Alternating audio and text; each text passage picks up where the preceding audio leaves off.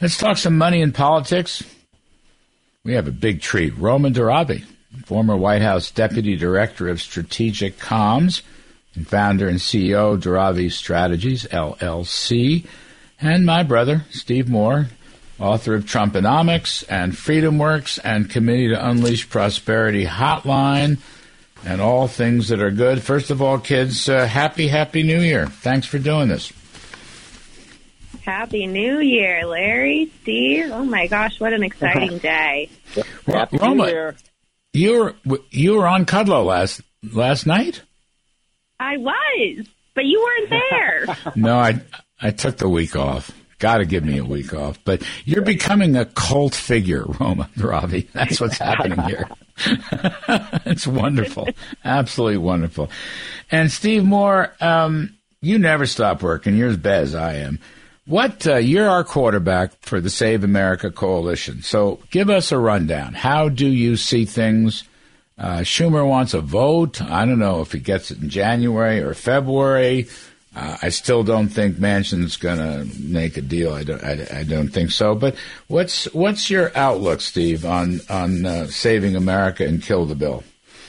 Well, let's kind of review what happened fiscally in 2021 because it was a horrible year for our budget situation. It started out with $1 trillion that was in the pipeline from the last COVID relief bill. And then I remember right out of the gates, Biden passed the $1.9 trillion blue state bailout bill. And then they passed a $1.1 trillion infrastructure bill. So you add that up, that's $4 trillion right there. So, the idea that we need another $4 to $5 trillion of spending is absolutely outrageous and absurd and destructive. So there is no rationale whatsoever for this bill. And I'm worried. I mean, I do worry that the two Joes are going to get together, Larry, Joe Biden and Joe Manchin, and sit down and make a deal. I hope I'm wrong about that. Manchin has said that he'd be willing to raise tax rates on the rich. Now, you've made a good point, which is Kristen Sinema, the other Arizona, the other Senate Democrat who has voiced some opposition to this bill, and said she doesn't want to raise the tax rate. So I don't know how they get to 50, but I guess my message to you and our and all the listeners is we cannot rest on our laurels here. We have to keep making the case that this bill is bad for America. Yeah, I agree 100%. I always thought, by the way, Manchin was the guy to cut spending, and Sinema was the one to stop tax hikes. Now, Joe Manchin, who has done the Lord's work, there's no question about that, the Lord's work, has always been shaky on the taxes. But Sinema from Arizona, much better. But Roma, look, you're a comms specialist, strategic comms. Joe Biden in particular, start with him at the very top. I just think the case they make that, this will spur growth, lower inflation, cut poverty, entitlements and child tax credits, and all of the woke stuff that is involved in this. Add to that the disaster at the southern border, add to that the law and order, defund police stuff, his racial divisions. He gives his opinions about these court decisions, and then he's wrong, and then he's sullen about it. Roma, I don't. They are the worst communicators I've ever seen. I guess that's what I'm getting to. They're so bad at this, and I wondered, as a specialist in this, what you think. Well, Larry, as the first day of the year, I'm going to do my best to keep it positive and keep it uplifting. The guys in Washington are doing a pretty tough job for us on that front. But, today should really be a day filled with euphoric joy and peace and hope and happiness. And when I opened up my email this morning, the headline from Politico Playbook said, "How bad will 2022 be for the Democrats?" But that's a wonderful message. said, all right, well, I guess they're really diving headfirst into this new year. But, 2021 was a really tough year for a lot of people. And I think with failure after failure for Joe Biden, you're going to find that Americans are really turning to Republicans for hope this year. It is hard not to sound like a Debbie Downer when you list off everything that happened like you just did, the border and Afghanistan and COVID and the rising inflation rate, which they've finally, succumbed to the fact that it is not transitory. But it's going to be tough for the Democrats to find a way to be positive, to have anything positive to talk about. And they've started complaining about it in the media. I don't know if you guys remember a story from a week or two ago where they said the press is tougher on Joe Biden than they are on Donald Trump. Yeah, right. You guys remember that Sure. story? We laugh about that because it's just crazy to hear. But the only reason I could come up with why that would potentially be a story in the first place is because the headlines are so negative, because the policy is so bad. If the policy wasn't so bad, they wouldn't have to write negative stories in the first place. I mean, they made stuff up when we were in office. We had the most amazing policies in the world, and somehow they figured out how to make it sound bad. But we'll see. I mean, this new year, I have hope, but I think the hope is going to lead in the state issues, state Republicans that are taking back, power, and I'm very hopeful to see that happen. Yeah, Steve, I think Rome is right. Look, the Democrats start the year in terrible shape. The polling is very bad, of course. The polling among independents is horrific, actually. So if the president's polling is down, isn't that going to drag the Democrats, the congressional Democrats, down with it? I mean, unless you think that's going to change and Biden's going to have a fabulous comeback. So are the cards in place for the congressional sweep that we hope will happen, or do you think it's going to be trickier? No, I think it's going to be a huge tidal wave year for the Republicans in November. You and I have lived through what happened in 1994 after Bill Clinton's first 2 years in office, and what happened in 2010 after Barack Obama's first 2 years in office. And in all three of these cases, these Democratic presidents came in and misread the mood and the desires of the American people. Look, the American people don't want all this spending and debt and tax. They didn't want it. A lot of voters didn't like Donald Trump, but you know what? People are looking back and saying, "Boy, I really like his policies." Those policies are looking better every single day. And so Biden and the left have completely, in my opinion, misread the mood of the American people. We're not. This is a center-right country. I don't know if you guys agree with me on that, but I believe this is a center-right country. It is not a center-left country, and it's certainly not a far-left country. And, you can't sell lemons to the American people. These are really bad policies, and Americans can smell it out. And so, and they need to be punished. The Democrats need to be punished for their bad behavior. And the way to punish them is to throw them out, as happened in 94 and happened in 2010. And so I'm thinking 35 seats in the House and maybe a net pickup of 2 or 3 in the Senate, which would be a lot, given that Republicans have more seats to defend than the Democrats do. Yep. I think you're right. Roma, last weekend I was doing a show Sunday, filling in for my pal Maria Bartiromo, and our great friend Steve Miller was on. He's a brilliant guy, Trump policy advisor, speechwriter, etc. He made an interesting point. Get your take on it. He said that the Biden story is the greatest. He called it the greatest bait and switch in political history, meaning that Biden. I know it's a very Miller-esque thing, but it was cool, and he got a lot of coverage for it. Biden ran as a moderate and is governing as a far lefty. So the bait was vote for me, I'm a moderate. the switch was, whoops, I've gone completely woke and far left. Now, my question, Roma, is can Biden live that down? Can he live that down? Is that perception going to change? Well, our friend Stephen Miller always has the best little punchline. So I loved that one. You shared it. I loved that one.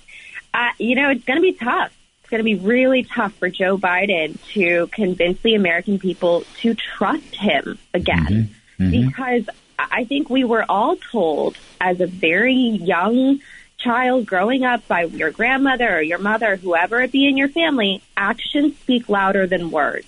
And the American people have seen that Joe Biden is not keeping to his word. That is one of the toughest things that you can do as a leader, is say one thing, do another, and then expect people to continue to follow you.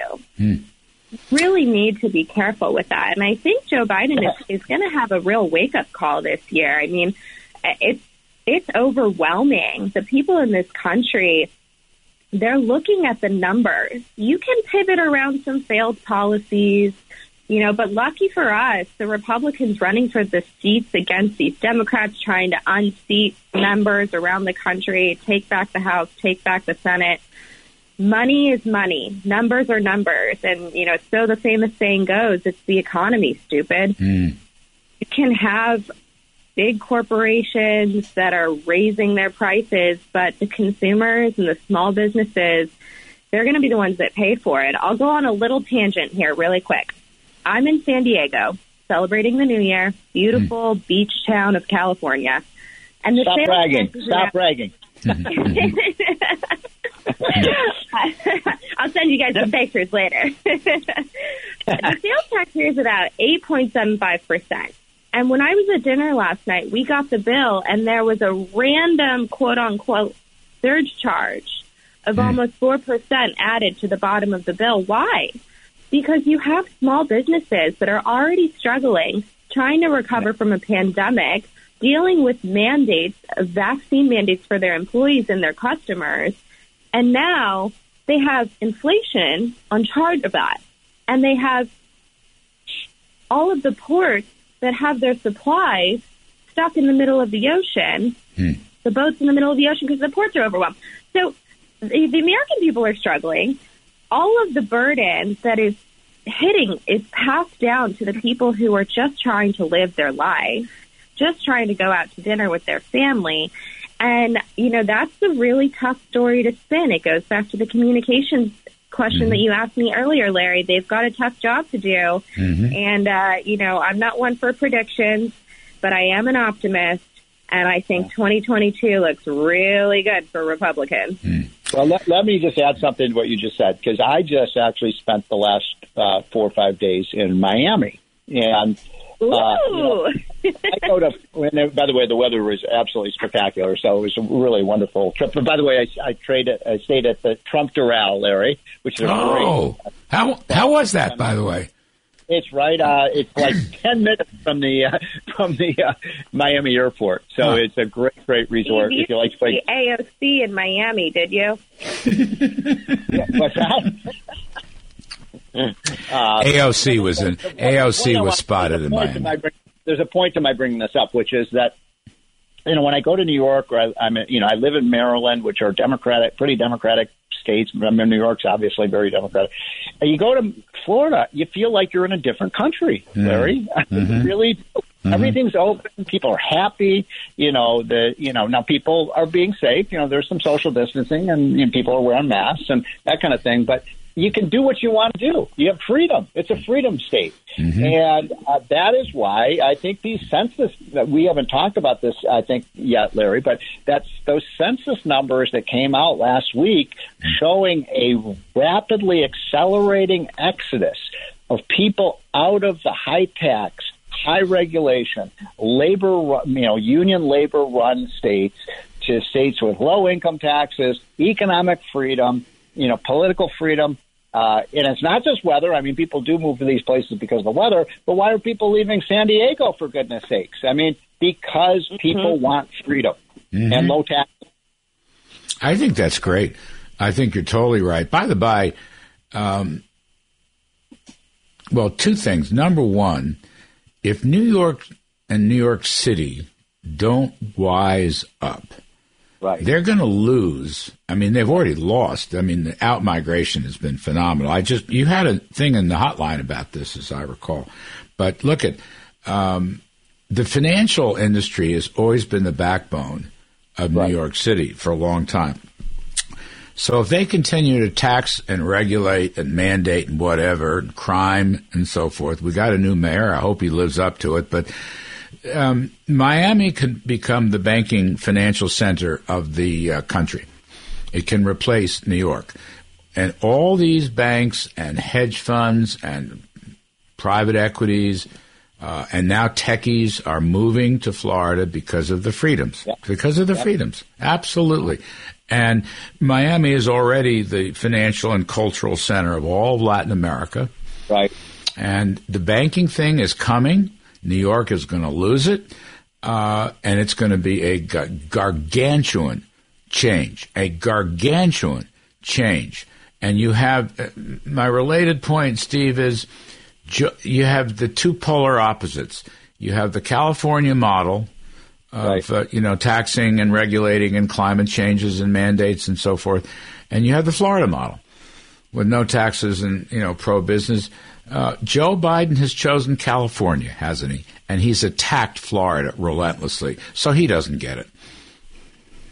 Well, I was just reading this morning about this new policy they're considering in New York to give minorities first in line for health care over whites. Mm-hmm. Whatever happened to the idea of America just being a colorblind society? I mean, all this wokeism, I would add that to the equation.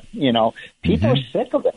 People are sick of it. I mean, judge people by the content of their character, not the color of their skin, period. By the way, New Yorkers are sick of it.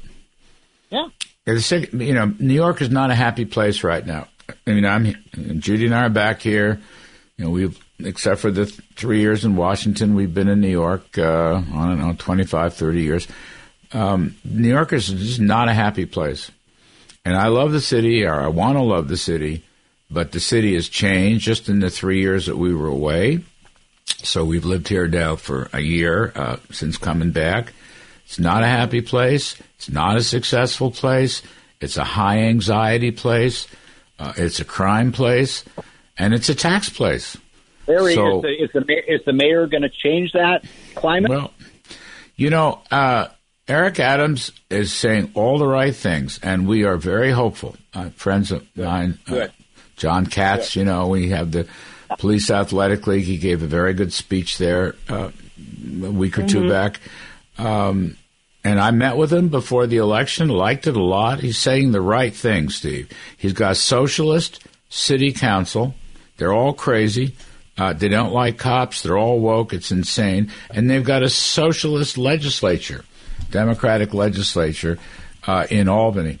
So I can't answer that. I mean, I think Adams will wage a pretty good fight. But I don't know. The trend lines here are wrong. Florida, Texas, Tennessee. I mean, Steve, you write about this constantly. You're an expert in state and locals, you and Arthur. The trend lines are all wrong. They're just all wrong. I don't know how the hell that gets reversed, honestly. Roma, Judy and I lived for a year and a half in Rancho Santa Fe. I don't know if I told you that. Outside yeah, it's heaven. It's absolutely heaven on earth. You go down to Del Mar and all those beach towns. Lovely.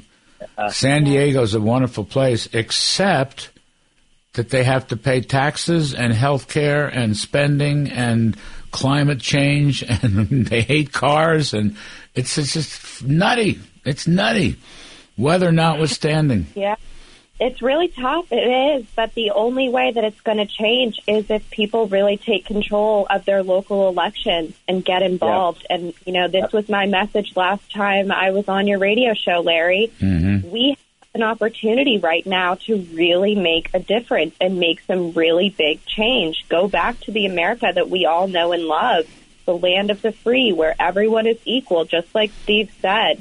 So, I understand the mass exodus. I do. I have many family and friends who have moved to freer states like Florida and Texas and so on. But if you can hold the line, if you can really push in this next year, these next 2 years, I think we can see a big change. I mean, it wasn't too long ago that we had a Republican who won the state of California. It's possible. It's a dream of mine. But I think I think we really have to not give up, because the second we give up, they win. Well, I don't want to be a Debbie Downer here, but I have to say that, as you know, Larry, I hail from the great city of Chicago, which I still think is one of the great cities in the world. And what is happening in Chicago is very similar to what's happening in New York. And I don't know if you saw the story, either of you, about the Chicago teachers unions. 90%, 9 out of 10 of the teachers voted not to teach. Right. They don't want to open up the schools. And I am so fed up with this, Larry. I want to issue a profanity, but I'm not going to. But I'm going to say this. If these teachers don't want to teach, get rid of them and get we can find people to teach our kids. The idea that we're not going to open up our schools in January, this month, is outrageous. It's child abuse. It's doing great damage to our society. The schools are for the parents and the kids, not the teachers' unions. Absolutely. Absolutely right. That is the exact stat that I used on Larry's TV show yesterday. So we are lockstep.